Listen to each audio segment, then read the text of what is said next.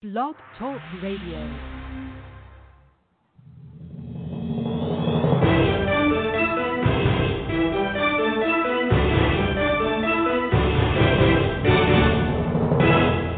This is Backroom Politics. And hello out there in Radio Land. We're going a little old school. This is a very much remote broadcast of the best political podcast that you've never downloaded. This is Backroom Politics. I am broadcasting from my dining living area here at my palatial apartment in Arlington County, Virginia. We are in the middle of the greatest economic stoppage, the greatest public health crisis that we have seen in the better part of 100 years. Everybody in America, everyone around the world is going through lives that are constantly changing. This is a disease that has really taken a lot of the steam out of what was a robust economy. So many things are happening, but let's start with the statistics. I am your host and moderator, Justin Russell. Hopefully we will get some of the crew. I believe Admiral Ken Carradine will be joining us. Dan Lipner and Alan Moore should be joining us here shortly as well. But let's start with the beginning. Number one, here are the facts. As of the date of this recording, and for those of you that are listening to us live, it is 3 o'clock on a Thursday here in the East Coast.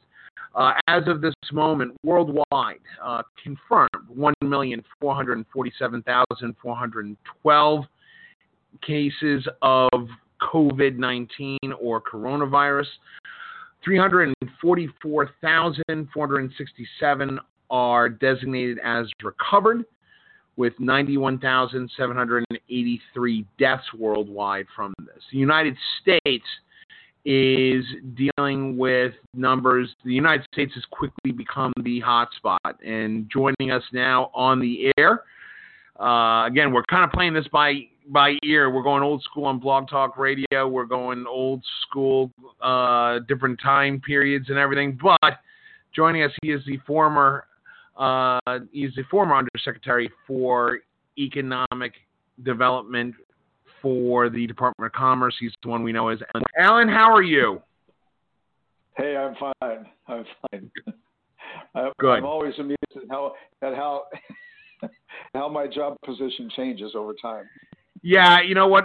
We're a little rusty here. It's been 4 weeks since we've been on the air, and I gotta get used to introducing everybody again. But Alan, thanks for joining us.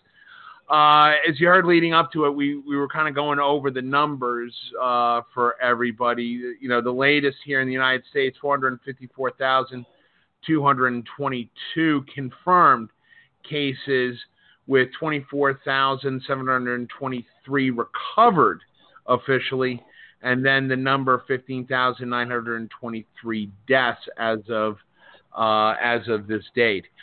It is, again, a situation which is fluid. It is constantly a changing dynamic. What was the epicenter, or still is the epicenter of the coronavirus response, the attention, the direction of resources, is the tri-state area of Connecticut, New York, and New Jersey. That dynamic is slowly changing. The focus now going towards cities like Detroit, Chicago, New Orleans.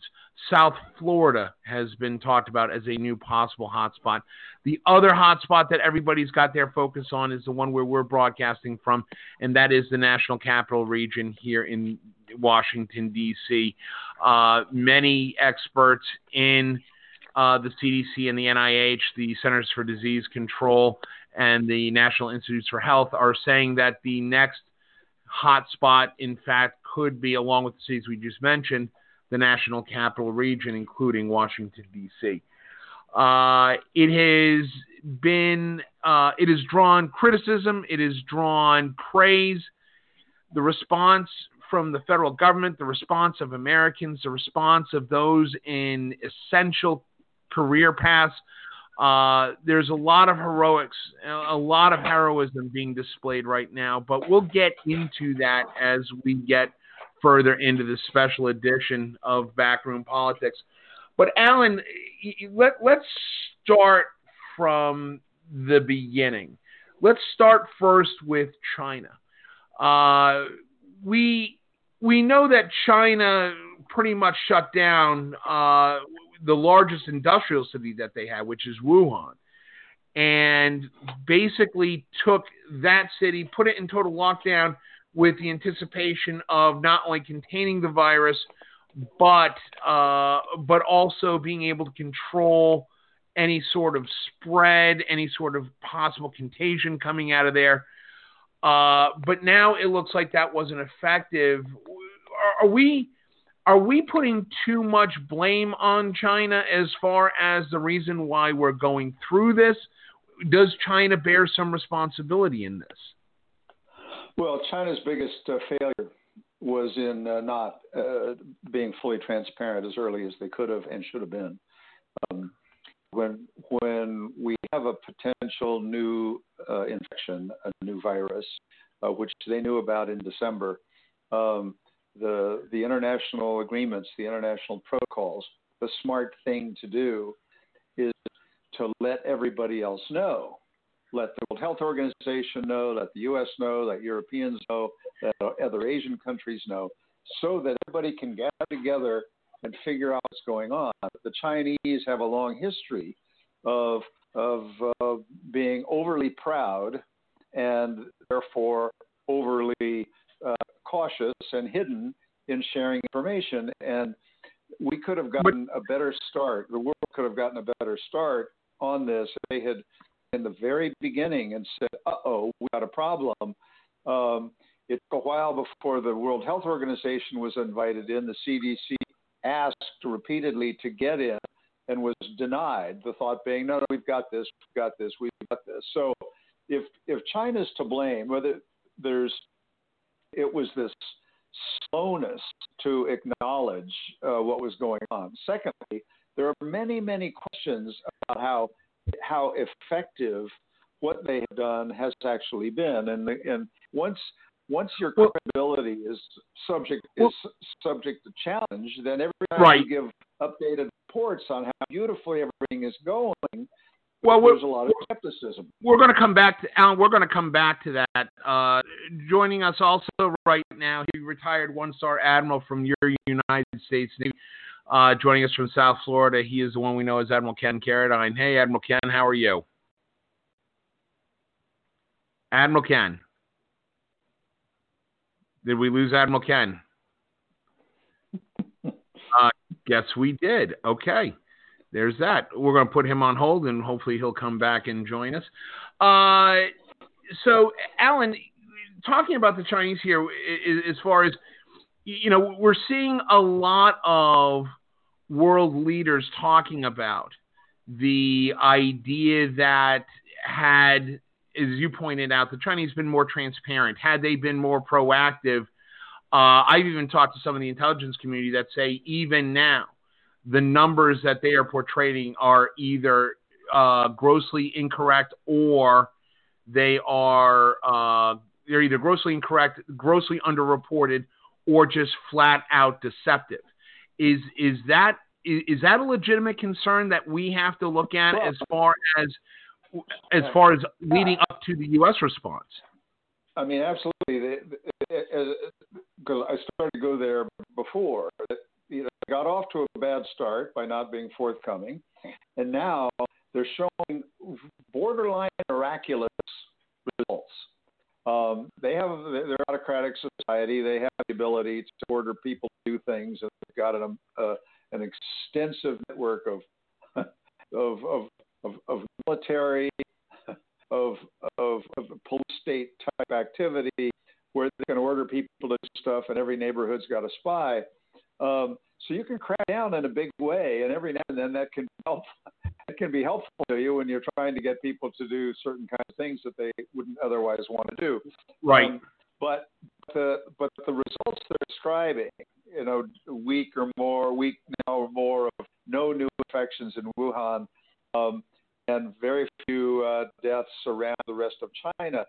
It defies logic that things would be that good. Now, I don't know. Maybe they are. But the problem is, because they have not been forthcoming in the past, when they report really fabulous results, which give the rest of us a lot of encouragement that, gee, if that's their experience, maybe we can follow that experience. But all the pros are saying, careful, careful, careful. They weren't forthcoming before. They're not always forthcoming. Just be skeptical. Try to verify, if you will, if you want to trust. Well,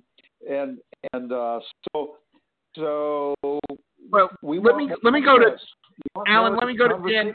Dialogue. Right. Let me go to Dan or Admiral Ken. Admiral Ken is joining us back. Admiral Ken, first of all, how are you? How's your family? Admiral Ken. I'm sorry, Justin. Repeat the question. I said, how are you and how's your family? Everybody's pretty well. We're fine, thank you. We're getting through it as best we possibly can. We're doing a lot of working out, eating very well, burning a lot of cigars. Yeah. Good. So we're doing there well, you go. Hey, Admiral Ken, let me follow on to the questioning I was giving Alan. Is the idea that China has a little bit to bear the brunt of blame, if you will, for what might be happening here in the United States. Is that accurate? I think that's an accurate perception. I don't know if that's an accurate fact.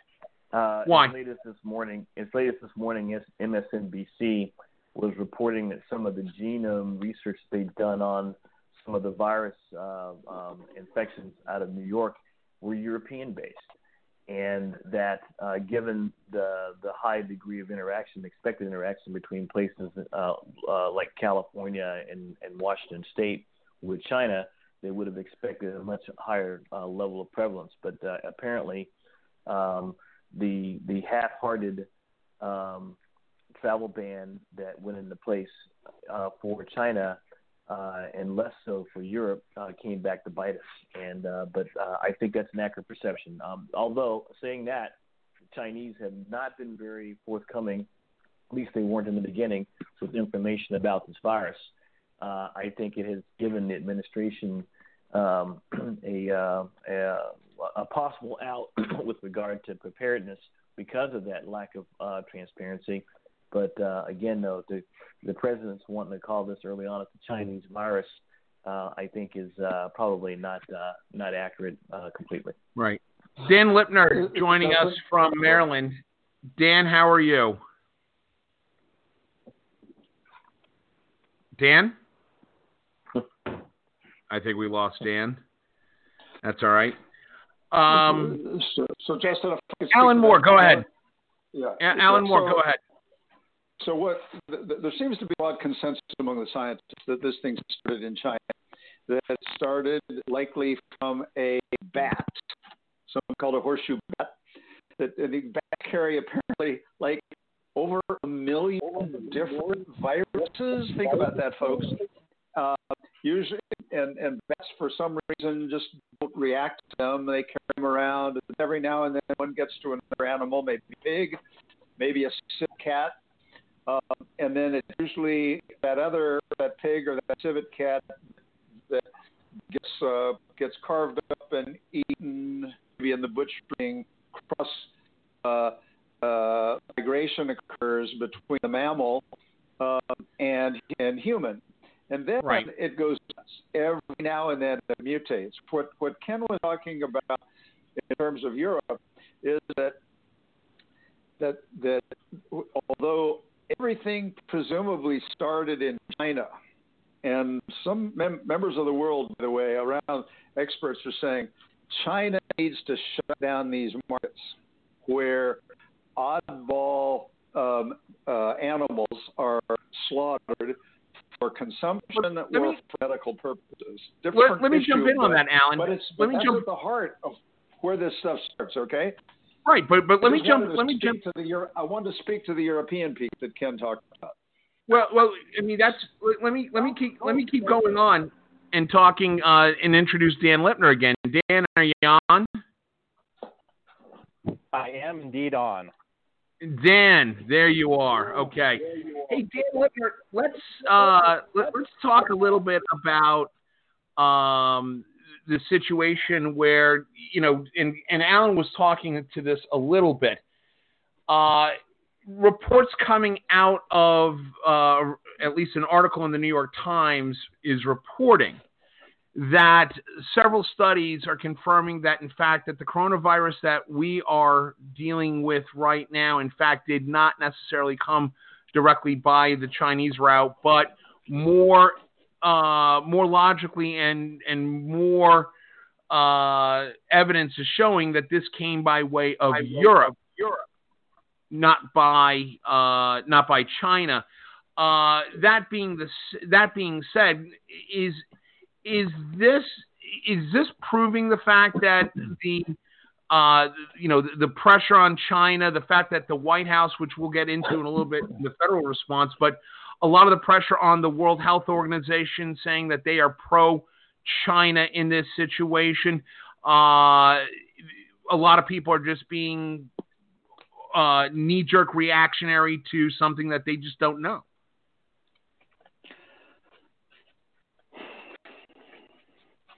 Dan? Muted me again. Dan, there you go. Muting okay. me.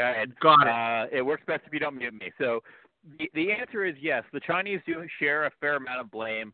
The WHO business that the Trump administration is trying to push right now is a bit misstated because apparently the Trump administration doesn't understand how calendars work.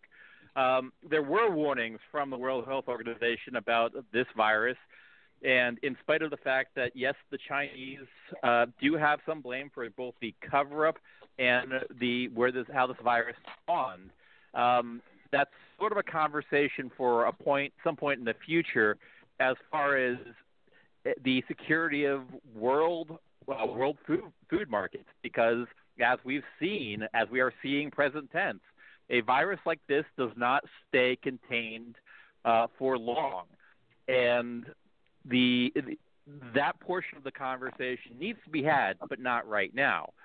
However, the business about blaming the World Health Organization, and worse yet, trying to withhold funds from the World Health Organization, there's evidence on the field that the World Health Organization not only warned the rest of the world, but warned us.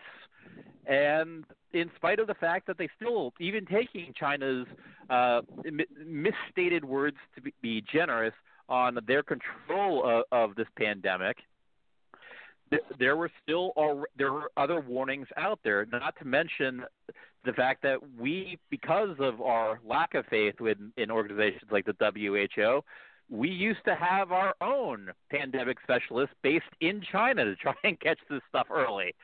And that's all. While desperately trying not to be political about this, the administration that put this stuff in place, it actually goes back to George W. Bush for an attempt to start building up a world infrastructure. The Obama administration explicitly put people in China to try and monitor this stuff, and the Trump administration removed those positions. Those are simply the facts on the field, and I'm not quite certain how you get around them. Well, hey, come on, Justin. Let me explain about the Europe piece. Okay. And also, I'm enjoying. Dan is drawing inferences, but not wanting to be political, which is pretty amusing. But I wanted to speak to the New York Times story, the point that Ken made about how the New York-based virus appears to have come from Europe. That's true. It started in China. It went to Europe, and it mutates. And these viruses, and this is really interesting, they make these subtle little mutations. So the experts can track stuff back to see where it came from and where it came through. The mutations, thank God, for viruses like this, don't become an automatic new impossible challenge to treat or prevent, but they provide a roadmap to where stuff came from. So it started in some kind of crazy food market in Wuhan. Right. We're pretty sure about that, from bats to probably civet cats, and then to human. All right, but Alan, let me go back. Let me go back to one point. Europe, and what right, Ken's hold right on, but let me go back to is that. Let me go back to one point, Alan, that you made though in talking about the European and the track from China to Europe to New York and here, and you talk about mutation.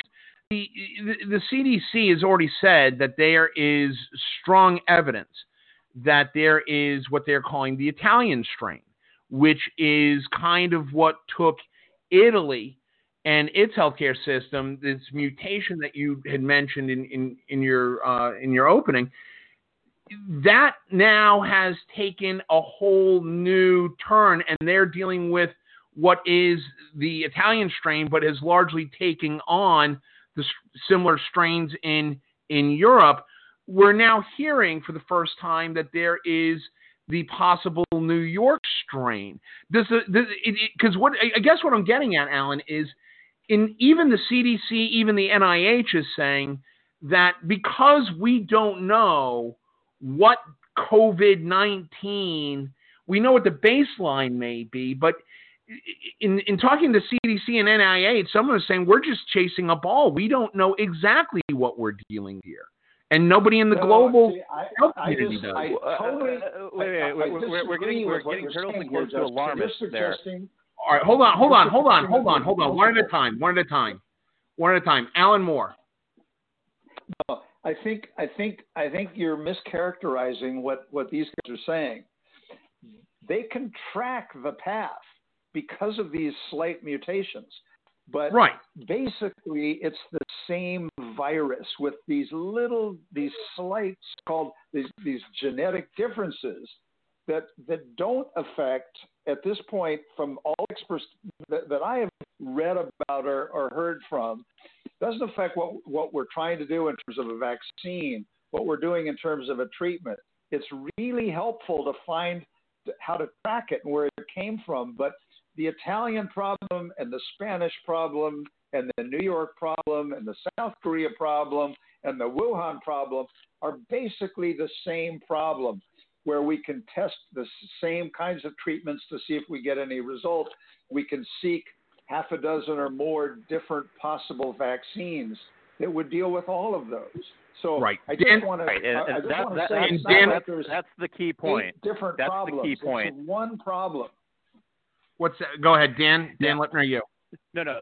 So Alan's absolutely right, and that is the key thing. But it's still, there has been anecdotal, and let's be clear, difference between anecdotal and actual data are two very different things. There has been some anecdotal evidence that people have been getting that some people, a very small number, have gotten the virus more than once. Now, because it's anecdotal and not actual data, therefore, what Alan's talking about, those very slight genetic variants between one version of COVID-19 and another version of COVID-19, thus far as we understand it, probably will not affect either people's immunity the earned immunity from having the virus and getting over it, or a potential vaccine. That's what we understand at the moment. However, the big question is, and this of many things that we don't know if this virus has its own little reset button that allows it to mutate faster, that could make it a different, for lack of a better phrase, a COVID-19A, a COVID-19B that would require different vaccines. We aren't there yet, but that's one of the things that I'm quite certain people smart enough are paying attention to. Well, but so here's the thing. Here's the thing about it, and this is something that the experts are saying is, you look at Dr. Fauci. Dr. Fauci, who is very practical, very cautious, spent his entire life dealing with this stuff. But Dr. Fauci is even saying that, we are still dealing with largely, we're playing catch up, is basically what he's saying. Is we are playing catch up on something that came on our radar screens so rapidly And the spread of this came on such a rapid form that before we could even stand up and come up with legitimate testing protocols, we saw hundreds of thousands of people infected with coronavirus. The issue is, and I guess I'll ask the table this, and I'll start with you, Admiral Ken, is, as good as our epidemiologists are, and this is a global qualification, we have epidemiologists worldwide that study this exact issue. Were we caught as a global community and as a nation in the United States, were we caught off guard, or is this something that was possibly preventable or foreseeable? I think it, not meaning to belittle the importance of this pandemic, it kind of feels like teenage sex. Everybody's talking about it, but nobody's doing anything about it. And so Dan's right that the positioning of a global organization or process to deal with this started with George W. Bush. The Obama administration had an office dealing with pandemics in the Office of the National Security Advisor that was subsequently disbanded. Matter of fact, they even put together a war plan. I found out late today that back in 2019, the Naval War College did a war game on just this very subject. And so I think there's been a lot of discussion, a lot of planning. There's been a lot of information and misinformation put out there. But at the end of the day, I think globally and nationally, we were caught off guard and we weren't ready for it. And you see it in almost every incident that's discussed with any level of detail. Now, interestingly, a few places seem to have their act together. Australia, Korea, China, who all have interesting cultures that are more amenable to government oversight and intrusion than ours is. And I think that even within the U.S., you're seeing something of a political divide as to how people are reacting to this and what they're doing. Almost at the level of which county went with Trump and which county did not. So I think, but overall, to answer your question directly, I think overall the world, including the United States, was caught off guard on this by this. Dan Lipner, was this preventable? Well, so it's important we have to bifurcate this. So there's the problems that we should have been dealing with for 2 years, 5 years, 10 years ago, for actually having a global response and global protocols in place. That shame is on everybody's hands. There is nobody who is without guilt on that. The United States, Europe, Asia, everyone's been problematic there. Then there's the question of once we knew this was a problem, how did we start responding or fail to start responding?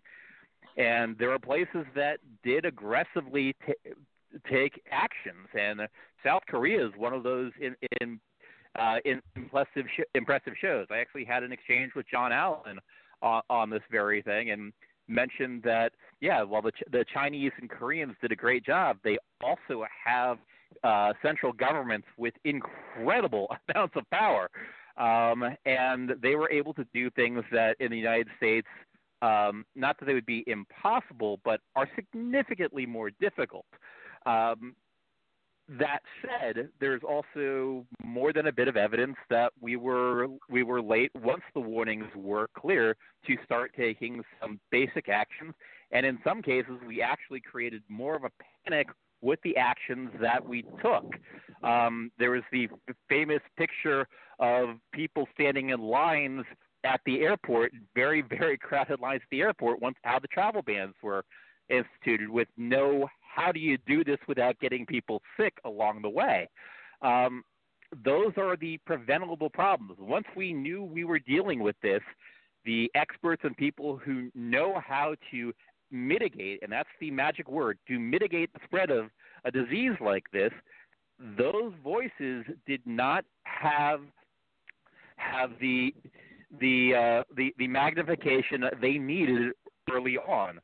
And there was happy talk out there, and what Ken was talking about, to some extent, there's actually literally a Fox News divide on this. There's now actual data on this, that people who are receiving Fox News and taking that as their first take for information on this disease are far less likely to be taking it seriously. And that's just dangerous for everyone. When I have to go out and forage for groceries and I'm decked out with gloves and mask and the whole deal, and somebody next to me is not doing any of that, well, I'm doing my best not to catch this disease, or heaven forbid, if I have it, not share it. Those people that aren't doing it, it doesn't just magically stay with those who are being irresponsible. They still share it regardless, and that's part of the danger. Right. Alan Moore, you agree? Alan Moore? I think we lost Alan Moore there for a second. Admiral Ken, let's talk a little bit about the federal response that we've got going right now, because it has drawn the ire of both Republicans and Democrats. It's also drawn support from some Democrats and some Republicans as well. But let's start off where Dan left off with the actions early on. We heard a lot about coronavirus in China, and then as it kind of creeped into, let's say, South Korea and in the Far East, we're now hearing reports that everybody from the WHO to economic advisor Peter Navarro to the intelligence community, we're talking about this issue as early as late January into February. Is the federal response to this indicative or not indicative of an administration that thinks it's smarter than everybody else? Let me put it that way. Wow. So let me try and answer it this way. I think that the fact that we have watched this administration go after the levers of government for the better part of the last 3 years, you can't trust them. There's a deep state, yada yada yada. I think lends some credibility to the argument that I think is the basis of the question that you just asked. I will say that this group of people on this meeting have lived through some interesting times. The economic meltdown, 9/11, the wars in Iraq and Afghanistan, Hurricane Sandy, and not to mention the hurricane that hit New Orleans. At the basis of all those recoveries, at the basis of all of those actions and responses, was significant leadership by the federal government. These are national problems. When they go across state lines, they're no longer state issues. They are national issues, and consequently, I think that there should be a national level of leadership, coordinating, directing, and showing the way ahead. Justin, you and I spoke privately the other day, and I made the comment that I thought Governor Cuomo is basically doing a good job. I would like to see that level of leadership on the national stage for all of the states that are directly impacted by this, and we're not seeing it right now. Right. I think that the fact that states are being allowed to or FEMA, is being allowed to impact state orders for personal protective equipment, pitting one state against the other. committing, in some regards, what I would call highway robbery when one hospital, one state's expecting equipment to show up and find out that they've been keelhauled by yet another. This is not indicative of the kind of leadership that we saw from the Republican Party under George W. Bush. This is not what we've seen with regard to leadership by the Democratic Party, even when in the darkest days of Obama's presidency, when we were in Iraq and Afghanistan. There should be some stepping up being done by our national leaders. On all Alan Moore, let me go to you on this, because I want to ask you. There's a really either fine line or a very blurred line when it comes to the role of FEMA, the role of the federal government, and the role of the state governments and local governments. In this situation, we've seen some spectacular response from a lot of the state governors. Admiral Ken mentioned Governor Cuomo of New York. We mentioned Governor Gavin Newsom of California. Larry Hogan has been a name that's been popping up here in Maryland. But at the same time, we've also seen a lot of criticism being levied at the federal government for its either lack of coordination, lack of response. And to elaborate a little bit more, Jared Kushner, the special advisor to the president and president's son-in-law, made a statement that kind of drew a lot of ire as to what exactly the role of FEMA is. We know what the role of FEMA is, and it is to support the national response efforts to back up the states to deal with either a natural disaster or a crisis mitigation response and recovery of some sort. But are we being too hard on the FEMA and federal response, or are some of the governors right saying that this is the role of the federal government? It's a national emergency. You guys need to step up, or else what's the use? Alan Moore? You may have muted him. You kept on accidentally muting me. No, I'm not muting him, Dan. Trust me. I'm looking at everybody on a live red microphone. Dan, since you chimed in, I'll go to you. I mean, Jared Kushner's statement that it's our supplies, not the state's supplies, was an incomprehensible statement on a bunch of fronts. Who is the us that represents our supplies, not the state's supplies? All the anecdotes that have come out about the presence of leadership. So leadership has a bunch of different aspects to it. It's both the action on the ground, but it's also just the presence. And I'm sure Admiral Ken can speak to this better than any of us can. There is a command demeanor to show off that you are actually in charge, that this is in control, and that is buttressed by actually showing that evidence on the field of battle. That, all right, not only has this guy said he knows what he's doing, but he's actually putting up and doing it. That inspires confidence. That inspires confidence in the president. That inspires confidence in the national response. That inspires confidence in all the people that the president blesses with that response. Dan, let me hold on. Dan, let me jump in with this question though. The question still goes back to is where is the burden on this? Is the burden, in fact, with the states with the support of the federal government, or is the federal government supposed to be the pointy end of the spear on this? The federal government is absolutely at the end of the day where the buck stops. That is why we have a federal government. That is why the original Union of the United States disbanded the Articles of Confederation and went with the U.S. Constitution.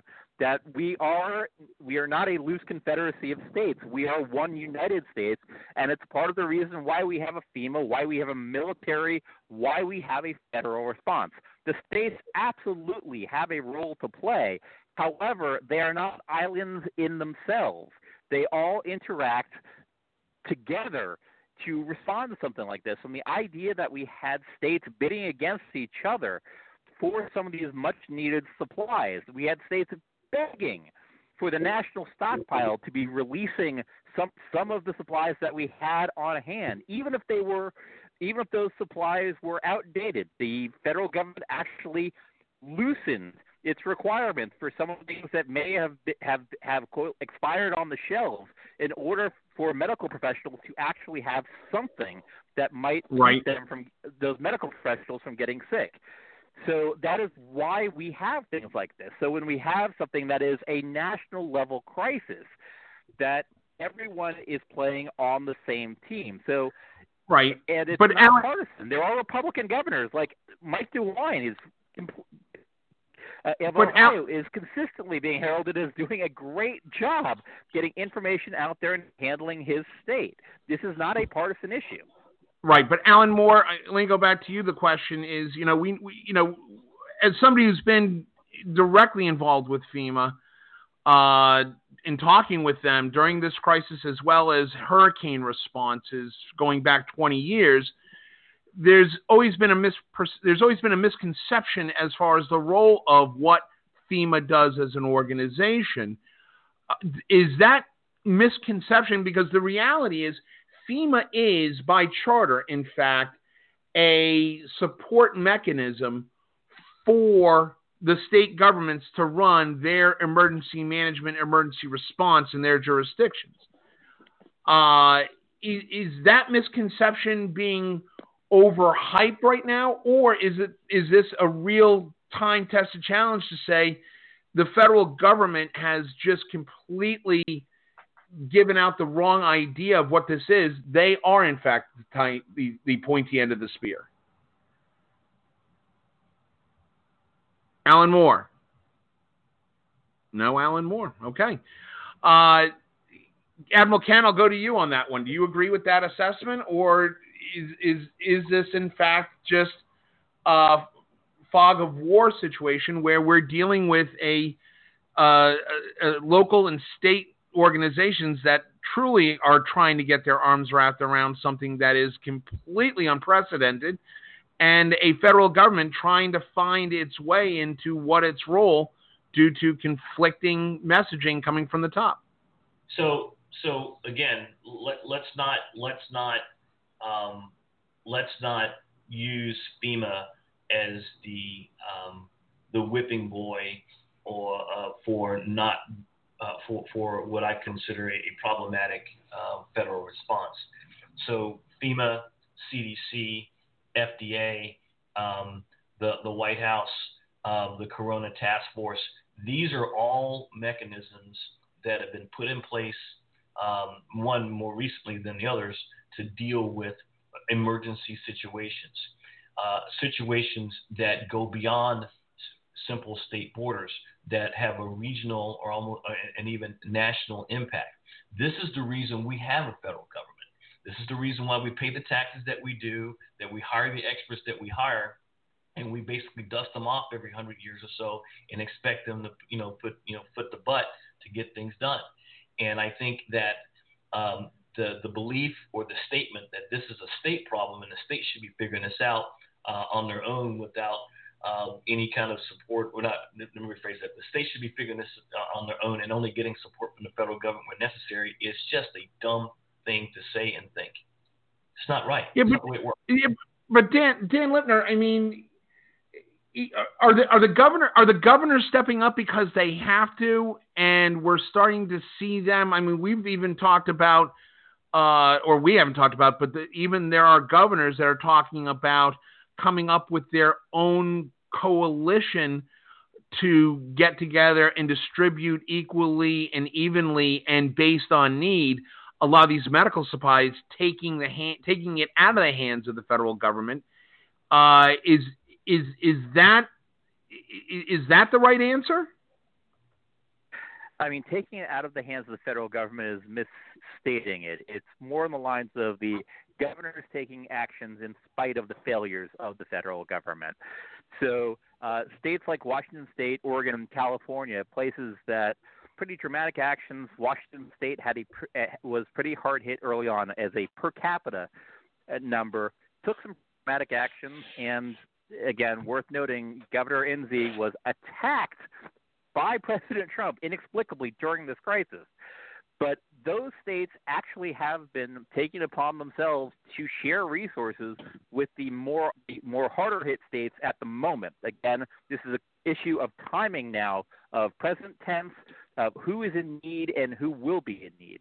So lending their supplies to states like New York State and New Jersey, both of which are getting hit fairly hard at the moment by COVID-19. But Dan, let me just jump in. Cuomo has done a phenomenal job also saying once the crisis passes New York State, he will return the favor to any state in the union that needs it.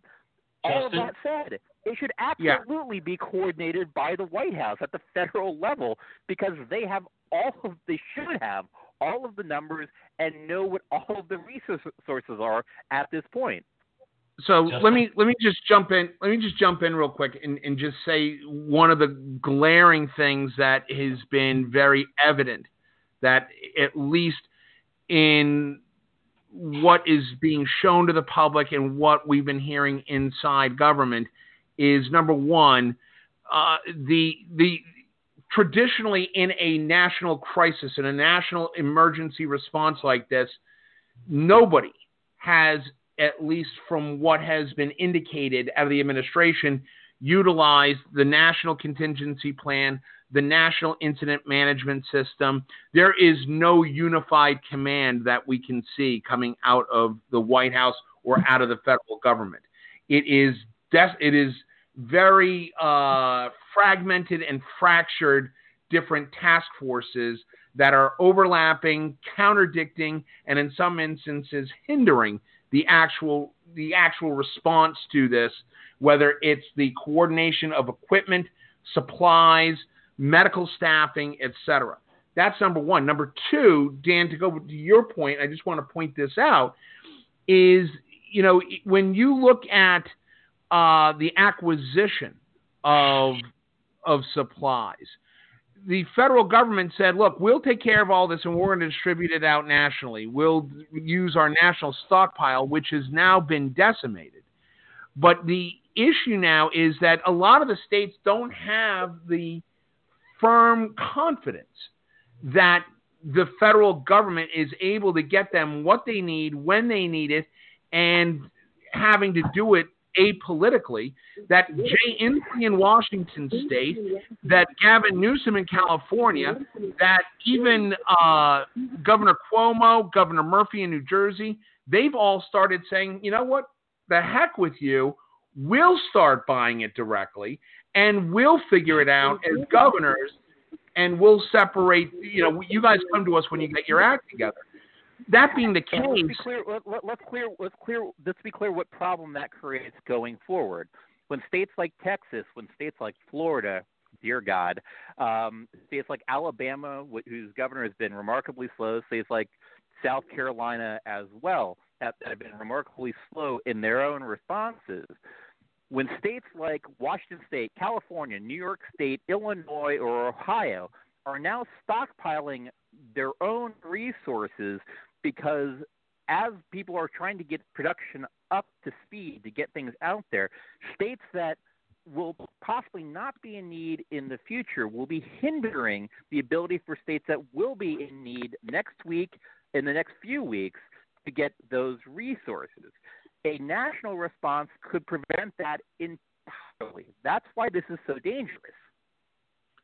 But Alan Moore, which is more dangerous? Is it the fragmented coordination that's being portrayed by the federal government in this, or is it the states kind of ganging up on the federal government saying, no, it's me first, and the federal government legitimately has to look at all 50 states and the territories to gauge what their needs actually and should be? So can you hear me now? Yeah, we can, Alan. Oh, my God. I was hearing you guys all the time and screaming into my phone. So sorry. Don't know what happened. That's okay. But I had to keep going that's back all right. and coming back in. Go ahead with your answer. Yeah. There's ample blame here to go around, and it starts with some stuff that you guys talked about over the last 20 years, in particular, what we have and have not done. I think a little history is useful after 9/11, and then the anthrax attack on the Capitol. There was a massive effort to think about our public health infrastructure and how outdated and how outmoded it is. And in the words of my then boss, Bill Frist, we're not unprepared, but we're underprepared. And we began investing massive amounts of money to beef up a public health infrastructure that had basically just gone to seed. And public health infrastructure is local and state primarily, with, as you were saying, Justin, this national backup from FEMA, which is usually dealing with natural disasters.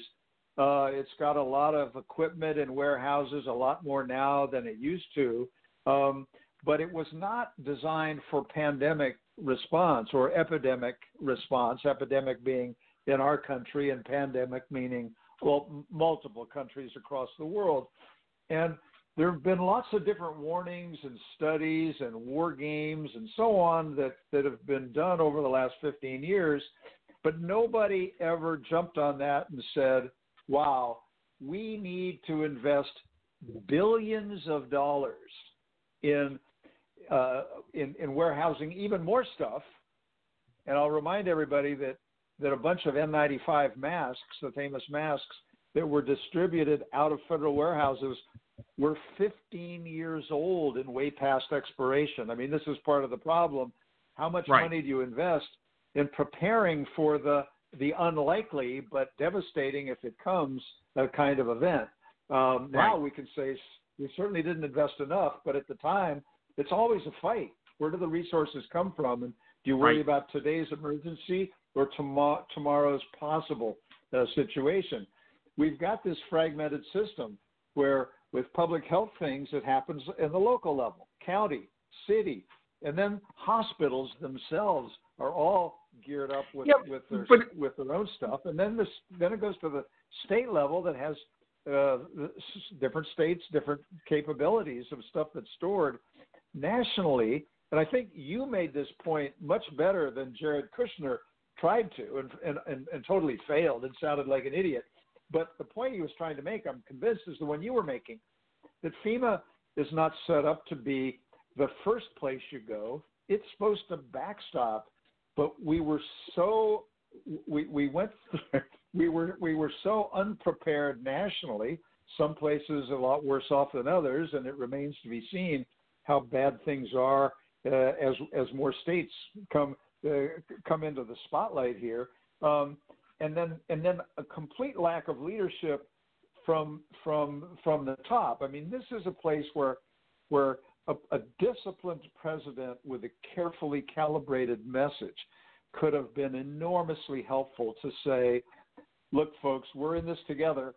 There is a lot that we might have done 5 and 10 years ago. We didn't do it. We might have done over the last 3 years. We didn't do it. All right. So here we are. And all right, but Alan, hold that thought for a second. Let me hold that thought for a second, because you bring up a valid point that I want to touch on is, has the problem been the actual response or the messaging of the response where it is current state today? We weren't ready. So the response was going to be problematic. We fumbled. We lost about 3 weeks in the beginning with a good test that was not put together properly, and it didn't work right. And 3 weeks translates today, frankly, into lost lives. Okay? So there's no getting around the fumbling on the test piece. That was in the CDC's bailiwick. It stuff like that happens, and this is a reminder of what kinds of stakes are involved in something like this. And so that was we got off to that slow start, and then there was a huge messaging problem. We had signals from from the commander in chief that we had this thing. We were in control. It wasn't going to be that bad. And that allowed the American people, governors, local officials to think, oh, okay, it's going to be bad some places. We're good, we're cool. And it should have been all hands on deck from the very beginning. And I lay that on the president. And so we weren't ready. We weren't where we should have been when this thing hit, and that's everybody who came before. And then we screwed up out of the box with the testing, and then we had some really bad, potentially damaging messaging about how serious this was and how long it was going to last. A lot of that stuff has been corrected. But we're still weeks behind where we could have been. Right. And it means a lot of people died or will die who didn't have to. Right. Admiral Ken, though, I mean, to Alan's point, is we're seeing a situation right now where there's no true coordinated messaging out to the people. You know, you see during the topic of the presidential daily briefings, you look at the messaging coming from the president and the conflict with the messaging coming out of, in some instances, Dr. Fauci and Dr. Blix. Dr. Fauci, the head of infectious disease at NIH, and Dr. Blix, who is Birx, rather. I'm sorry, Dr. Birx, who is the former head of PEPFAR and largely a known, recognized figure inside the federal government when it comes to, she was very much involved with the AIDS response that was in PEPFAR from the Bush administration. But going back to that is, when we see the conflict in messaging, I guess the question, what should the message be? Because on one hand, you could look at what Fauci is saying as kind of alarmist and we're all going to die. And again, I'm thinking that's what he's saying. I'm just saying some accuse him of being alarmist, over conservative. And then you see the message out of the president, which is, you know what, we're going to be fine in a couple of weeks. Warm weather's coming. It'll disappear, etc. Where's the breakdown and how dangerous is that breakdown? So I think part of the issue is that there's a rush to get to the microphone every day. At least there appears to be one. I was listening to Doris Kearns Goodwin this morning, who is a well-published presidential historian, and she pointed out something that was really interesting, and that was the fact that even that during World War II, when FDR did his fireside chats, he always gave it to the American people straight. You know, when in the beginning, right after Pearl Harbor was bombed and we weren't doing very well either in Europe or in the Pacific, he was giving it to the American people straight. But he wasn't doing it every night. His administration, the president, took a real heavy hand in making sure that they crafted a message that was as truthful as it was optimistic. And I think that, you know, the thing that I think you can over-communicate. You know, I've heard the president say that, you know, he's a cheerleader for the country and he doesn't want to, you know, inspire panic. I think, and that's good. And I think that's probably one of the best things I've heard the president say in the last couple of weeks or so. But I think it's also safe to say that one can over-communicate and one can over-communicate an incoherent message, and that has the same effect as the thing that I think he's trying to avoid. So I think the breakdown is one of frequency, one of a lack of deliberateness, and then most importantly, a lack of cohesion between what is desired politically and what is needed from a safety and health perspective. So, Dan Lipner, the messaging coming out of the president I've heard criticism of the president saying that his promotion of the hydroxychloroquine solution with the Z-Pak has been not only irresponsible, but some say dangerous. Is that overstating it? Is there some legitimacy to that criticism? Actually, that's the best example there is as far as the president not letting the experts do what the experts do. So the fact of the matter is most people will recover from COVID-19. That is accurate. Correct. However, a lot of people are also not going to recover from COVID-19 compared to other things like the flu, which it was suggested early on, this was just like the flu. It is not. A much higher fatality rate than the flu. So take that to the hydroxychloroquine. Forgive me if I'm mispronouncing it. Hydroxychloroquine. There you go. I'll let you say the name of it.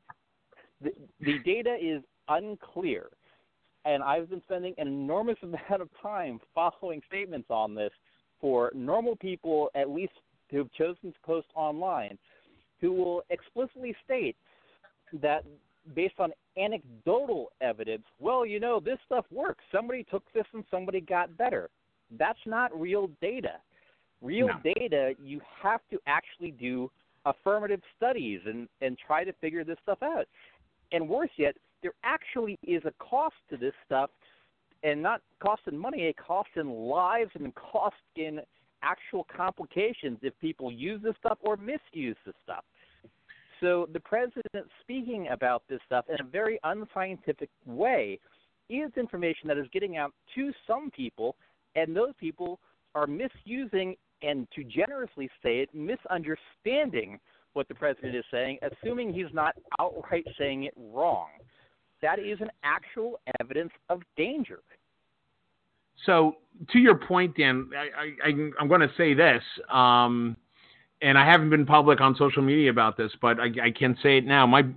I've got 4 members of my family that have active symptoms of coronavirus up in New York, Connecticut, and in Vermont.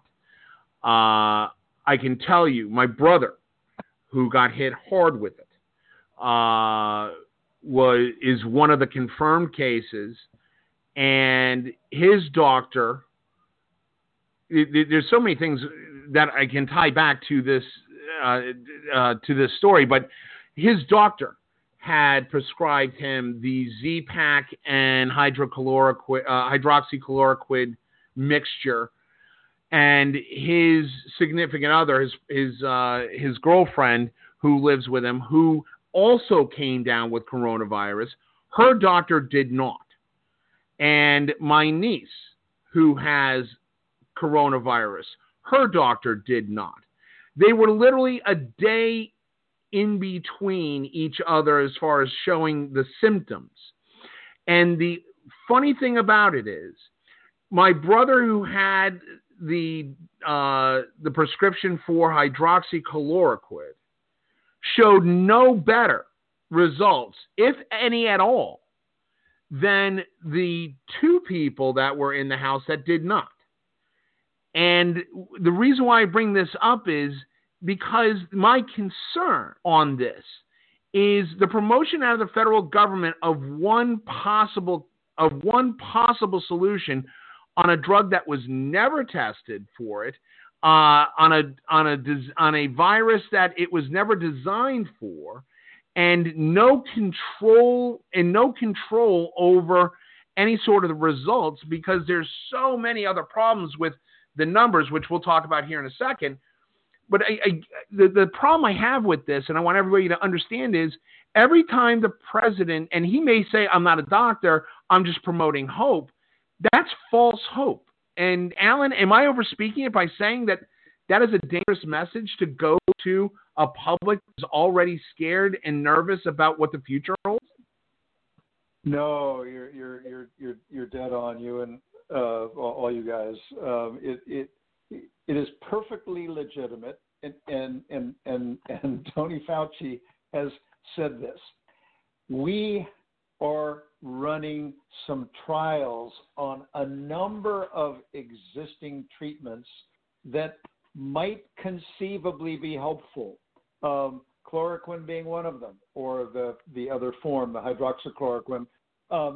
And we do this carefully, quickly. We've gone way faster than we normally do. We want to see some results that's more than anecdote. Meanwhile, one of the president's trade advisors, Peter Navarro, former liberal Democrat of California,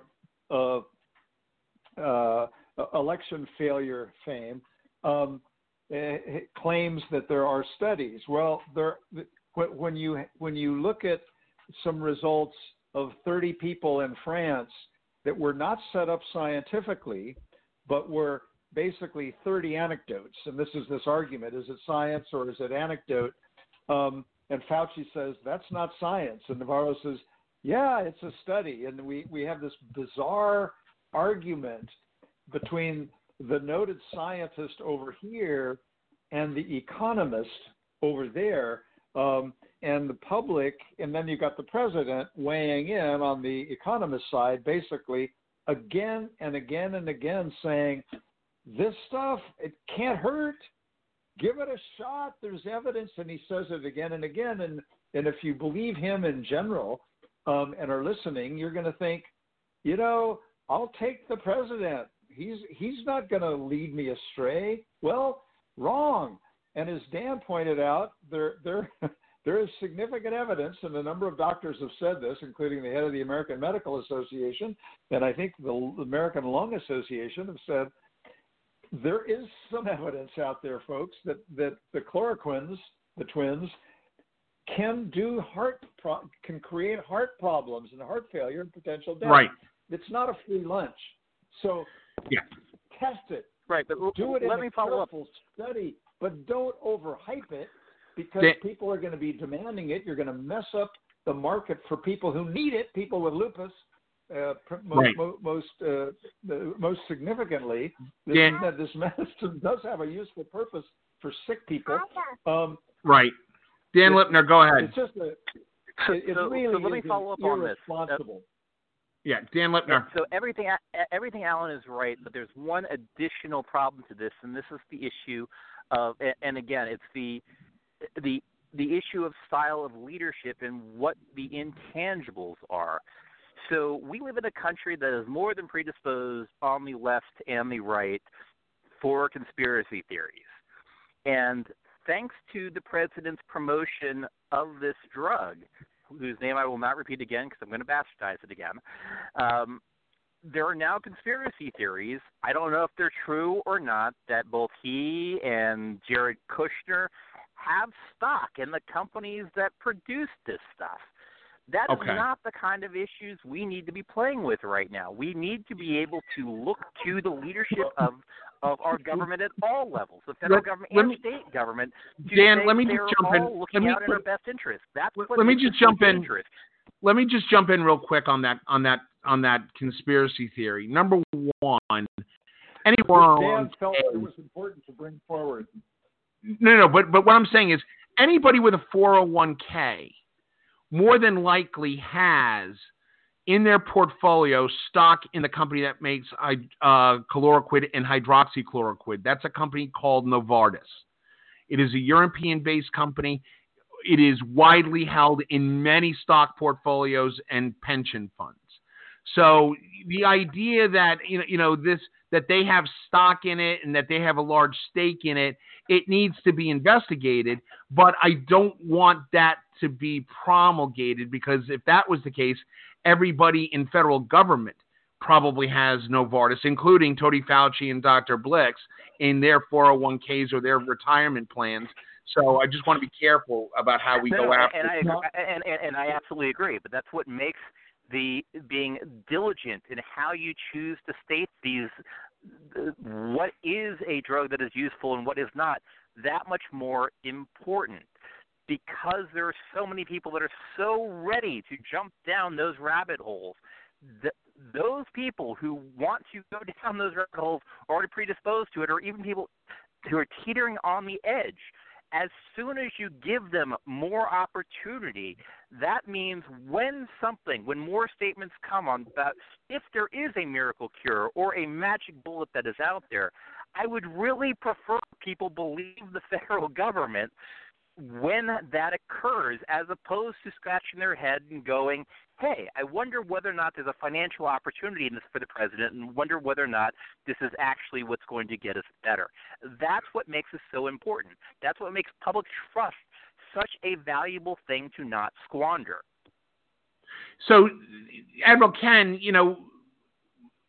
leading into the idea of the messaging, we've also heard the president be accused and his briefings being accused of being infomercials for his quote-unquote buddies.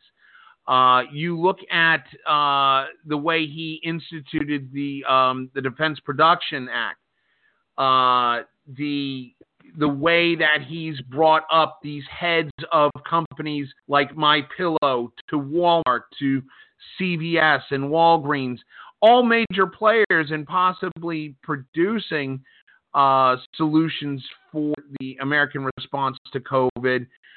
But there's now talk in a report that was in a series of reports that were put out by our friend John Allen at NBC News and another one out of the Wall Street Journal that are saying that the federal government is playing favoritism with who's getting the contracts to supply the government with these products, not just tactically right now, but long term. Is that going to be an additional problem down the road for this administration and for the federal response as we go longer to it? Our friend Joe Scarborough over on MSNBC has this little statement, this little thing that he likes to use, and I think it's more accurate these days than ever before.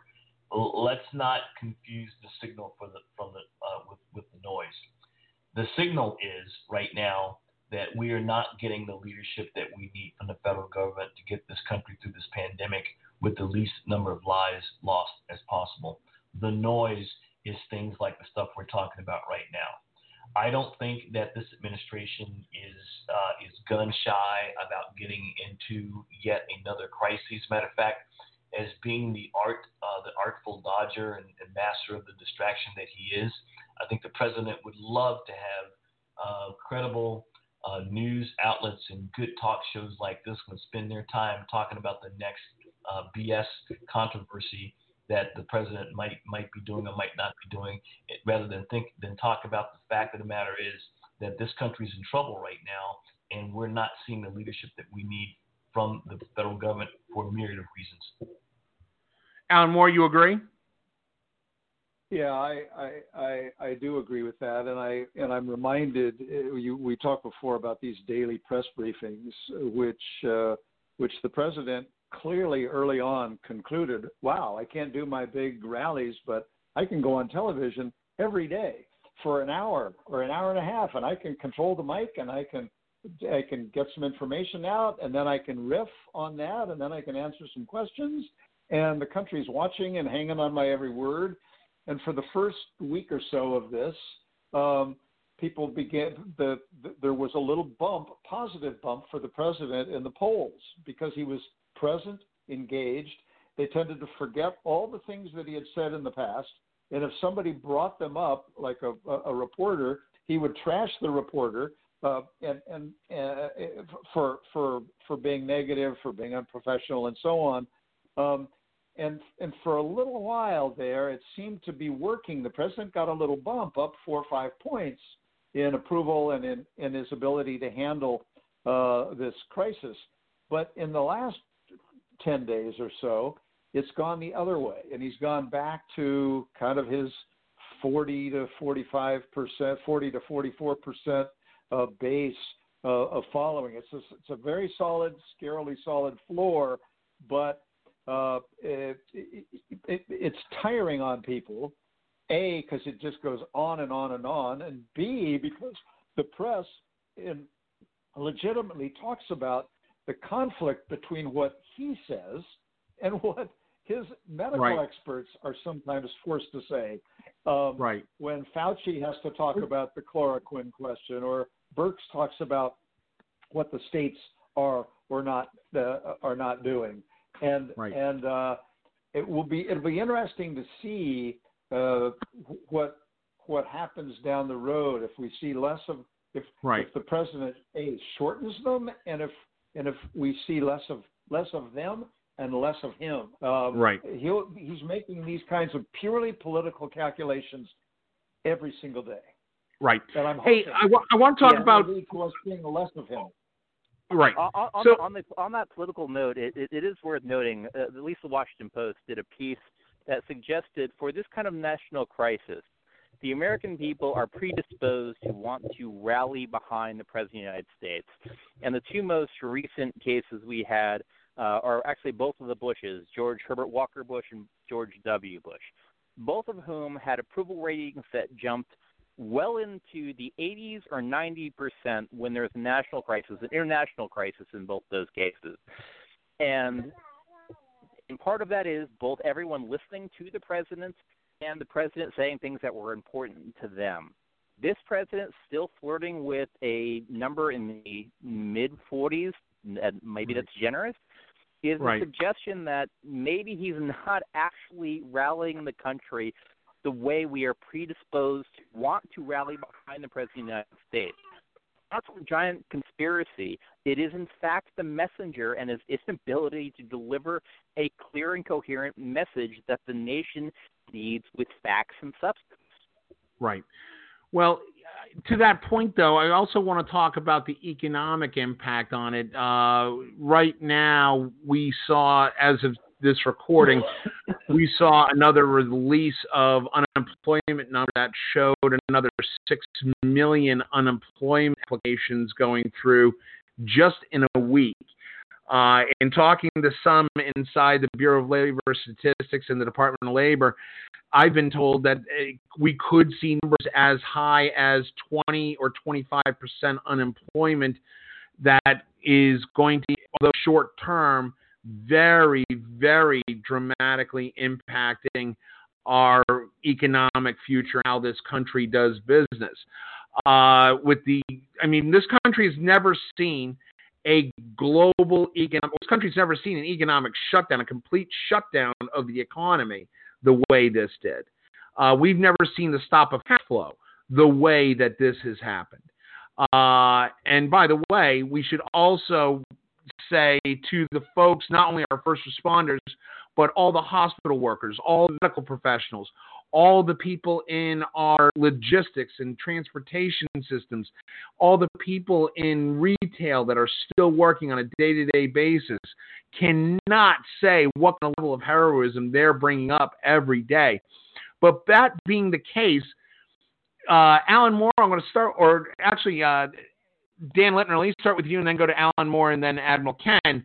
What we did in the first round, of economic change or economic innovation, incentives, whatever you want to call it, infusion. We did see the CARES Act. Basically, we saw the first round, which is a $2 trillion financial stimulus back into the economy, which many are saying was a bipartisan effort between the team at Treasury, Steve Mnuchin leading the effort, and then Senator Mitch McConnell, and then working with House Speaker Pelosi. They got the deal done. They got it through. There were some speed bumps, but the question is, was that the right deal to fix the economy? This deal includes not only payouts to Americans, but it also includes corporate bailouts as well. Alan Morley, start with you, then Dan, then Ken. It's too soon to say. I don't have a huge quarrel with what they did in a very short period of time. The big hang up early on. I mean, what was so amazing is that they got to the $2 trillion remarkably fast and with remarkably little pushback. And the big question was how much oversight was there going to be put into place on how the corporate piece, which is something over $300 billion, would be distributed. We don't have time to get into that issue today. It lingers out there in important ways, but it also hangs in the air if there's more money. And there was an effort yesterday by McConnell, without a lot of groundwork being laid, let it be said, to add another $250 billion to the small business loan piece, and the Democrats balked, and they had a legitimate point. But one of the points that's going to hang up any future money is this oversight question. But I don't, these are massive chunks of money for unemployment, for trying to extend sick pay to people that haven't had it before, and it really gets unwieldy. And of course, legislation's passed, and then people are saying, okay, where's my check? Where's my unemployment? There's a long line at unemployment. I can't get on the computer to file for my unemployment. I can't go get money from a bank and to keep my small business afloat. There's a host of problems with the way that program was designed, not to mention implementation. But I'm not in a position to say, oh, they should have done this or they should have done that. They're not done. A lot of this is wait and see, and a lot of this is out of our control because it's going to depend on what we learn about the virus and how it proceeds and how the country responds. One of the great fears is if people get over this hump and we're thinking, hey, we can kind of start putting stuff back to work, and we go back to work, and then we have a whole nother wave of infection and have to go back to where we are today, having lost the momentum of kind of adjusting to it, hopefully, and seeing some deeper levels of lasting improvement. And we don't know what the disease is going to do, and we don't know what we're going to learn in treatment and vaccine trials and in human behavior. Believe it or not, we've got a caller on the line. Caller, you're on with Backroom Politics. What's your question?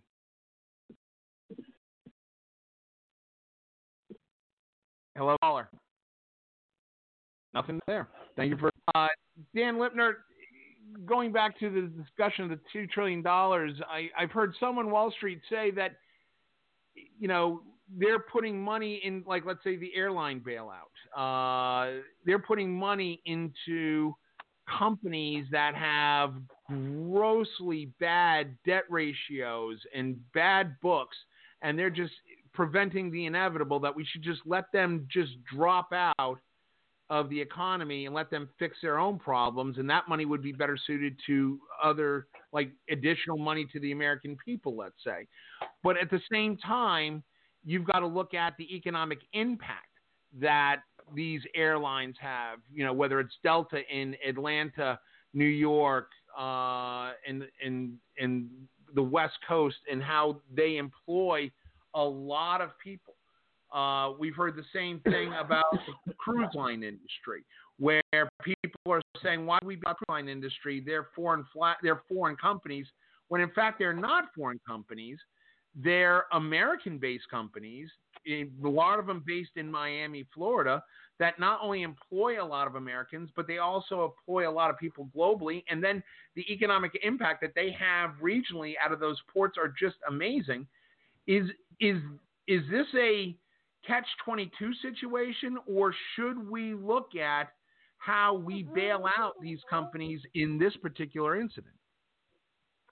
Well, I believe the cruise line industries were actually carved out of the bailout, and To be candid, I am absolutely fine with that. They are a huge capital investment of a luxury industry that really, as far as I'm concerned, are more than capable of both insuring and preparing for their own. They are not a interest, and the fact that they flag a disproportionately large number of their boats internationally because they don't want to deal with those pesky little federal regulations, I'm okay with that. As far as other organizations and other companies out there, this is going to be an odd bit for me. So I actually kind of like how this bailout has been structured, at least the standing of it is, that some of that money will be construed as grants if the money is a direct pass-through from companies to their employees to keep them solvent during this crisis. And after this crisis passes, yeah, there actually does need to be a real look as far as their debt-to-capital ratios and whether or not they could have actually prepared in any meaningful way. But at this moment, because of the just staggering numbers of unemployment we are looking at, the depression numbers, there's no ifs, ands, or buts about that keeping those numbers down and keeping those people affiliated with their businesses as long as possible so there isn't a time for whatever can be seen for reinstituting or bringing in the human capital again so companies can start producing and running their organizations in a way that hopefully the economy can recover as quickly as possible. As far as companies that actually employ a large number of Americans and actually are required, at this moment, I'm okay with that. That said, does need to be a reckoning after this thing is over. Right. Because exactly as has been said, there is an issue with the large debt ratios. There is an issue with the no rainy day funds. I mean, I've seen some rather humorous memes out there suggest that they just need to have one less iPhone or, not have cable television, the kind of rhetoric that's thrown at poor people in the United States. These are places that, in theory, could prepare for a rainy day. Right. Now is not the time for that conversation. Once this is over, that is absolutely the time for this. Right. We go to another caller from the 612 area code. You're on with Backroom Politics. Yes, sir. Thanks for taking my call, guys. How are you guys doing today? What's going on? What's your question, sir? Yeah, I was hoping to talk about the upcoming election, and it's kind of interesting how prior to the coronavirus hitting, it's pretty obvious Trump was going to win in November. And it seems like now, from a Democrat standpoint, it seems like a lot of Democrats are almost happy that this happened to a certain degree. And the reason I say that is when the original reports were coming out about the coronavirus back in January and February, there were a lot of Democrats in the media that were almost gleeful at the idea of the coronavirus potentially causing a depression or bringing the economy down, because they understood politically that as long as the economy was strong, there was no way Biden or Sanders was going to beat Trump. It was obvious to everybody. Sir, let me just jump in real quick. Number one, can you show me any Democrats that showed any sort of messaging of joy or happiness and hopefulness of the crash of the economy? Yeah, you can go to YouTube and there's tons of compilations all over there. Can you give me an example and their reaction? Can you give me? There's a YouTube channel called Drone Tech Politics, spelled DRONETEK Politics. Yeah. And on there, he literally has massive compilations showing journalists on MSNBC, on CNN, tweets from journalists from the New York Times, the Washington Post, and so forth, and goes on.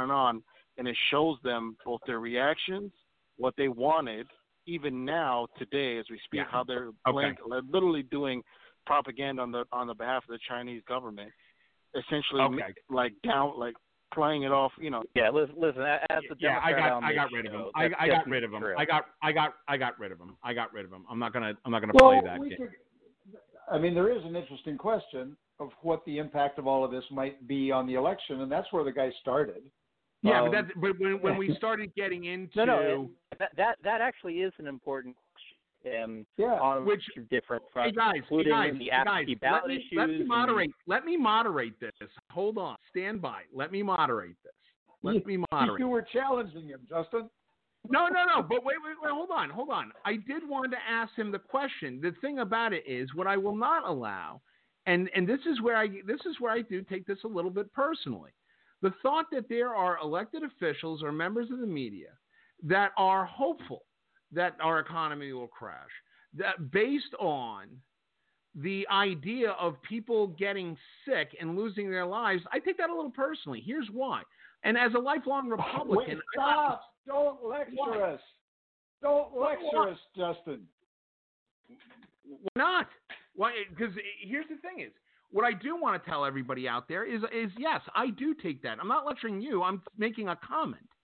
Is that I do take that a little personally because of the fact that I don't know of anybody and have seen no evidence of anybody saying that they want the economy to. So Justin. Yes, Admiral Ken. Justin.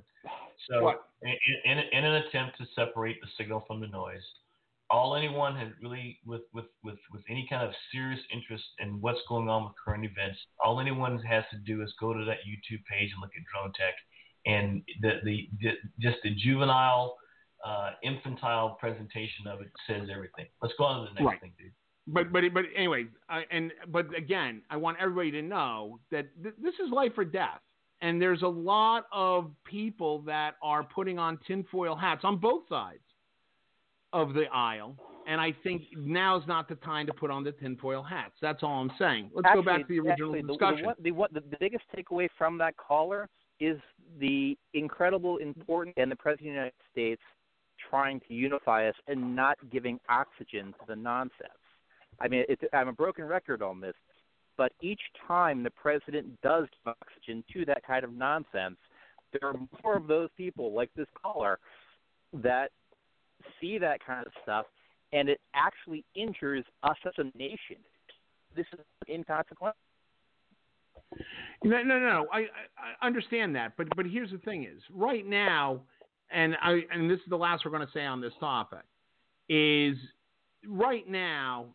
The focus and the dialogue does need, the dialogue that we're having regarding is it right to bail out all these businesses? Should the money go to the people or should it go to the small businesses? Should we be bailing out big businesses? All of that is important. But to say that there is evidence of people talking about how they're excited at the idea that our economy is going to crash because it will unelect Trump is just insulting to me. So that's the last we're going to say about that. Back on topic, though, Alan Moore, I do want to ask you the question of going back off of Dan's last take, is the idea that there are companies that are going to receive bailouts. One example I keep hearing about is American Airlines. The books for American Airlines have never been great since its merger with U.S. Air, although it does employ a lot of people. Does putting money into what may be an inevitable bankruptcy anyway a good use of this money for this fund? Here's the problem. If you try to start digging in and saying, okay, we're going to have some certain balance sheet requirements, some profit and loss requirements, some historical requirements, some requirements relating to executive pay, requirements relating to stock buybacks, you get into this impossible morass. What they're trying to do here is say, what are essential industries to the operation of our economy today and, more importantly, tomorrow? And we know we need a well-functioning airline industry. There aren't that many airlines in operation. So it's very clear that transportation industry is going to be towards the front in terms of who gets some degree of help to keep them afloat until hopefully we can reopen the economy. There will be ample time for sorting out later. I don't think anybody's blaming the airline industry for for the fact that the coronavirus victims first ones came probably on an airplane, right? It's not the same as in the 2008 giant recession, where there was plenty of blame to go around, but with dirt all over their hands were the major banks and the mortgage industry, and there was an enormous amount of anger and distress at the fact that there was a significant bailout and nobody went to jail, and that lingers, but that can't color our thinking about what the objective of this bill is. Prop up individuals, prop up critically important elements to how the economy functions. But Alan, is it right or wrong to use the bailout of 2008, where we legitimately had too big to fail and a direct tie into the global economic possible failure, versus airlines, let's say? Do they have as much of an impact as AIG, Lehman Brothers failing, and Merrill Lynch, and the whole and the whole swapping of debt that we saw under Hank Paulson? Well, I mean, we bailed out GM back then, right? We kept it alive, and at the time there was an interesting question: should GM be broken up or be bailed out? And the choice was made. Choice was made quickly, and then it was it worked out. But we also bailed out. This is not the time to say to pick and choose among different airlines. The idea is we need an airline industry, and right now nobody is flying, and their expenses haven't changed. They still have all these planes and all these people. So do we care or not? My answer is yes, we care.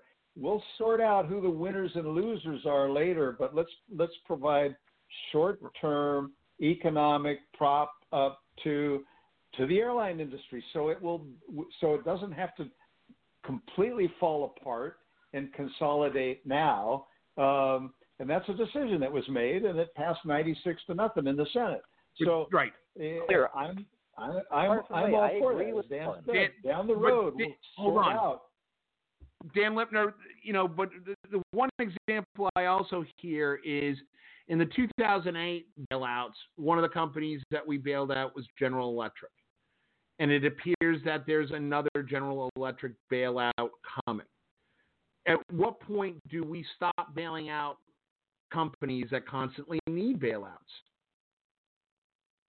Well, this is the thing, and why I am actually assuming it goes as the plan was laid out, why I'm actually okay with this current bailout. The difference between a government grant, short-term government loan, the money is literally a direct pass-through from the government through the company to their employees, even if their employees are at home because things are shut down. As I understand the bailout, and please feel free to correct me, if the money keeps the employees on the payroll, therefore keeping their insurance benefits, them being to make their mortgage payments, being able to pay their credit, being able to buy groceries, all of that litany of things that people do when they have a job, if that is how the bailout is used, I'm okay with that. If alternatively, and this is the other side of that coin, and where people are looking back at the bailout from the great housing crisis, where some of that money did keep organizations afloat that did behave badly, and Alan correctly pointed out, nobody went to jail for that, something which a lot of folks are still frustrated with, including me. If people choose to go that route, and as I understand how the law is written, there is a cost for going that route for maintaining your own solvency and lining your own pockets, there is a different route for which things will be handled. American Airlines, ironically, is actually one of those organizations that did something that was just amazing at the time. The company and all of its unions actually came together, and the union took a major pay cut and a cut to benefits for its union membership. Immediately afterwards, the executive wing in American Airlines gave themselves bonuses. After the PR got out, they managed to undo that. But the idea that was ever any part of the conversation in rooms, seemingly the way this legislation was drafted, it will not allow for that kind of thing. Right. However, so, this will need to pay real quickly to the news. Real quickly, the president's war on G's that are going on out there. This is also a thing that then begins to feed more conspiracy theories that who's minding the store. It's an issue. Right. One of the sideline items that I want to quick, and it's becoming more and more evident that there could be a down the road crisis in how our military is involved with all of this and the way that this administration deals with the military. The one side story that has popped up is the issue revolving around the commanding officer of the USS Teddy Roosevelt, Brett Crozier, and the Secretary of the Navy, Mulder. The situation where it appears that there was in the eyes of the commanding officer of the Teddy Roosevelt, a readiness issue, as more and more cases of coronavirus were popping up on the Teddy Roosevelt during active deployment, and deal with the coronavirus situation. Upon tying up to land, he was immediately relieved of command. It also involves a message to the crew of the Teddy Roosevelt by the acting Secretary of the Navy, where he called him either naive or stupid for sending out letters to his command cadre about his concerns of readiness with a crew that is suffering from coronavirus. Which also, once that got out, that also led to his resignation out, and the audio was played on the major news networks. President Trump was asked about the situation during one of the pressers this week, and he said he was going to directly get involved in it. Admiral Ken, so many things about this situation, but the first question I want to ask you is, number one, regarding Captain Crozier, is this a situation where, he is right to notify his command cadre of possible readiness issues, and if they're not being addressed, escalating it? Did he do the wrong thing? So this whole issue can be, I think, described as the what versus the how. To answer your question directly, of course, the commanding officer of a ship should always be concerned with the ability of his platform and his people to conduct their mission. No doubt about it. And I have no doubt in my mind that Captain Crozier did that. Where this starts to fall apart, or in the words of naval aviators, where this starts to lose airspeed and altitude, is in how he did it. So Teddy Roosevelt is a national security strategic asset. It is the centerpiece of power projection for the United States in that part of the world.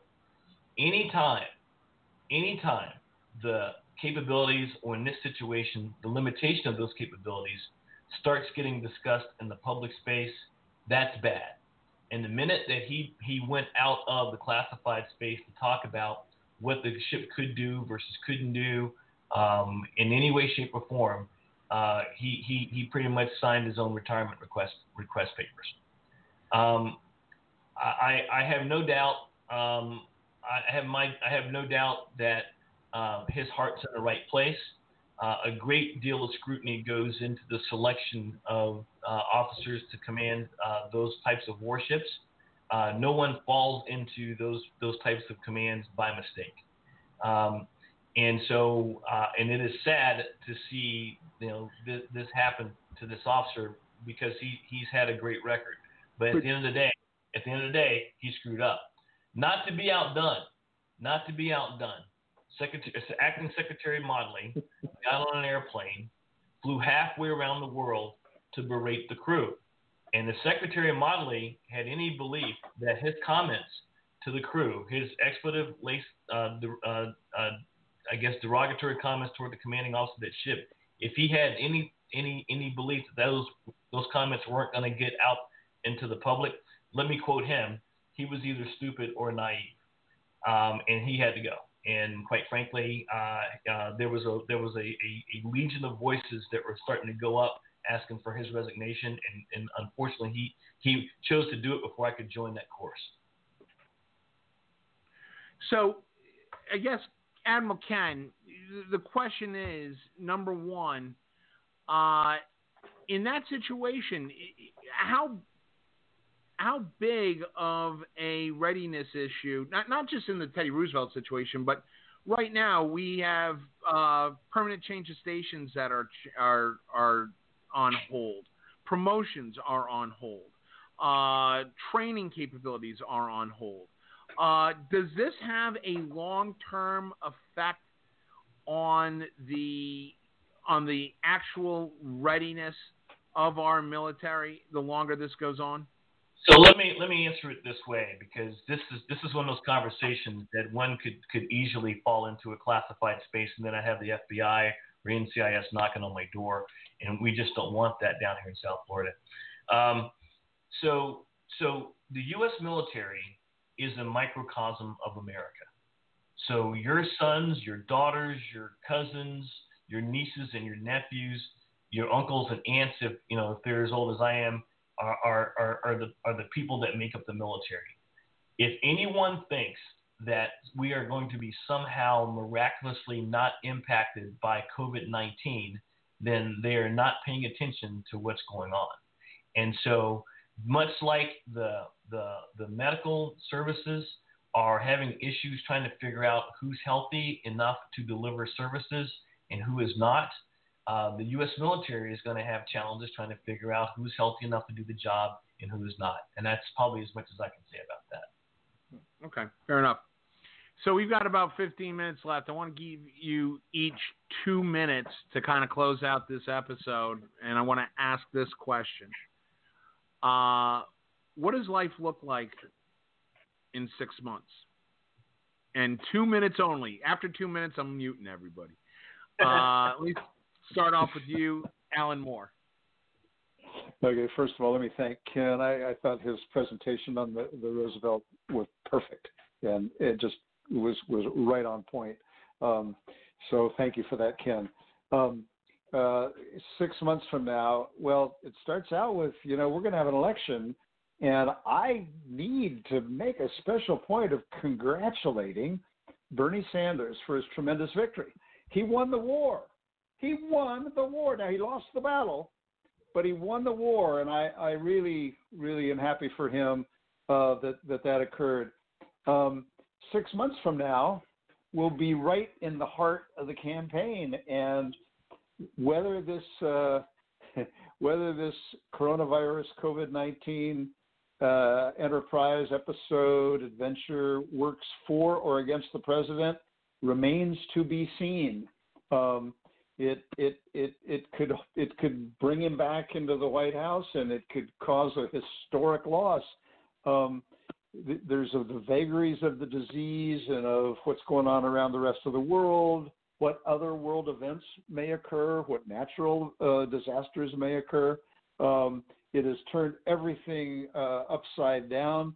The Democrats, most particularly now, the likely designee, the likely nominee, Joe Biden, he can't get any traction, any air. But if the president is out there taking too much air and harming himself, which he's at risk of doing, but he usually catches on to that. 30 seconds. Then it could be the best thing ever for Biden. Okay. Wow, came in under the clock. Nice. Dan Lipner, 2 minutes. Unfortunately, I suspect we're going to be in the heart of the battle of whether or not mail-in voting is going to be a answer to at least the problems of campaigning and voting for the election. We already saw a horror show that was in Wisconsin. Unfortunately, we're not going to see the actual vote totals for a week from yesterday, or from 2 days ago, I should say, Monday, to see what's going on. But that's going to be the heart of the battle. God willing, we won't be seeing a second or third wave of coronavirus coming out. But based on what we're seeing thus far, I am unfortunately not hopeful. I think there will be a second or third wave coming up with new spikes because people are going to be lifting various different advisories too quickly. So we are going to be seeing we are simply in round one right now. Good job, Admiral Ken. So I think from a cultural perspective, Corona has changed the world that we're going to live in forever. My 21-year-old stepson is sheltering in place with us here in Florida. Oh, by the way, if you haven't played Cards Against Humanity with a couple of 20-years, you're missing out on a really good time. But on the back end of this, I think parents are going to be wondering, why am I spending $75,000 and $80,000 a year to send people off to college when we can do this remotely? Businesses are going to start looking at, why are we spending so much money on buildings when we can have people work from home? Why am I worrying about going to the gym if I've ordered all this equipment that I can now work out here at my house? So I think you're going to see a massive change in how we live our lives every day. I think that most people are starting to see the value and the beauty of just sitting at home and reading a book.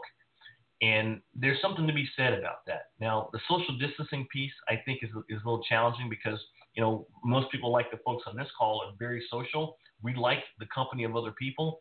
But I think this is basically going to force us to start bringing more balance to that. Right. Very good. Well, I appreciate everybody jumping on this kind of impromptu, kind of get us back into a little bit of normalcy here on Backroom Politics. So one thing I do want to take a couple of minutes and give a special shout out to Charlie and Oscar and Rob and Maddie, the engineer up at Podcast Village. Podcast Village has stopped a lot of its operations in studio as a safety issue. We want to tell them that we really appreciate them working with us, and we hope for a fast recovery so we can get back into studio and bring you the big time audio quality that we do. I want to also say thank you to our interns, Emma, Maddie, and James. I want to say that they have been fantastic this quarter, and it's been a little bit difficult trying to coordinate the interns that have been working on Blog Talk Radio, but they've been incredibly flexible, incredibly understanding, and you guys are probably going to get A's out of this. Lastly, I just want to touch on something really quickly from a personal note. I mentioned earlier that my family is directly impacted by coronavirus. The one thing I do want to say is take this seriously. There's a lot of people, there's a lot of noise going on that says that this is overhyped, we're overreacting. There's a lot of people that are saying that this is just political BS, etc. The one thing I can tell you is when you hear the stories from your family that are directly involved and directly affected by this, it's a scary, scary virus. Make no mistake about it is. We are still chasing the ball. We have some of the smartest people in the world that are literally dealing with this 24 hours a day, 7 days a week to try and get in front of this, and it's a challenge. And the reality is what we can do is what we're doing right now, and that is stay home as much as possible and practice social distancing and listen to your state, your local, and even your federal officials that are giving you good advice in many instances, take that advice to heart. With that in mind, I want to thank Alan Moore, Admiral Ken Carradine, Dan Lipner. Want to thank them for jumping on real quick. We're going to try and do another episode next week. It's just a matter of coordination, things going on, changes in lifestyle, changes in the way we're doing our daily business. So with that, until we see you again, I am your host and moderator, Justin Russell. Check out our website, backroompolitics.org. You can check out our Twitter feed. We're constantly tweeting news stories that are popping up. That's at Backroom Politics. You can also check out our Facebook feed, facebook.com/backroompoliticsradio. And you can also email your concerns and questions to me, Justin, at backroompolitics.org. Other than that, folks, thanks for listening live. We'll post this up on the website and on our other social media feeds. But thanks for standing by with us. Thanks for listening. Thanks for your continued emails, tweets, and letters of support. We do appreciate it. But other than that, America, please stay happy, but most of all, be safe. Thanks a lot, America. Bye-bye.